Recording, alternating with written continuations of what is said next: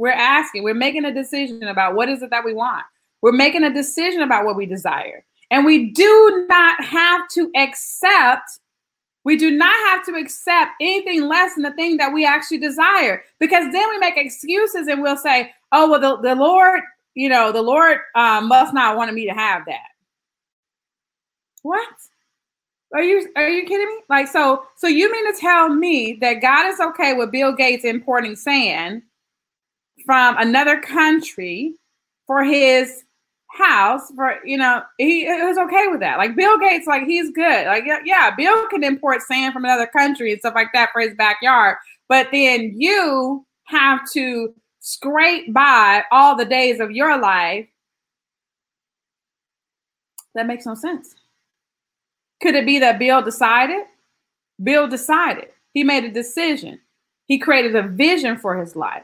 He was unavailable for anything less in his actual life. Unavailable for it. And so today I'm challenging you.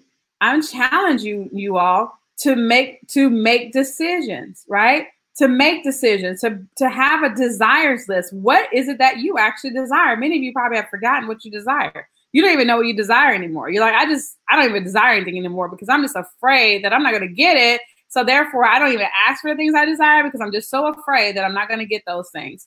And so I'm comfortable with living a life that is desireless.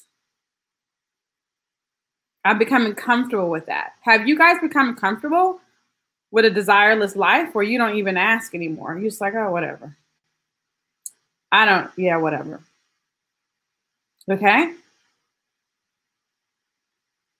Today it's time to decide. I feel called to look at this here.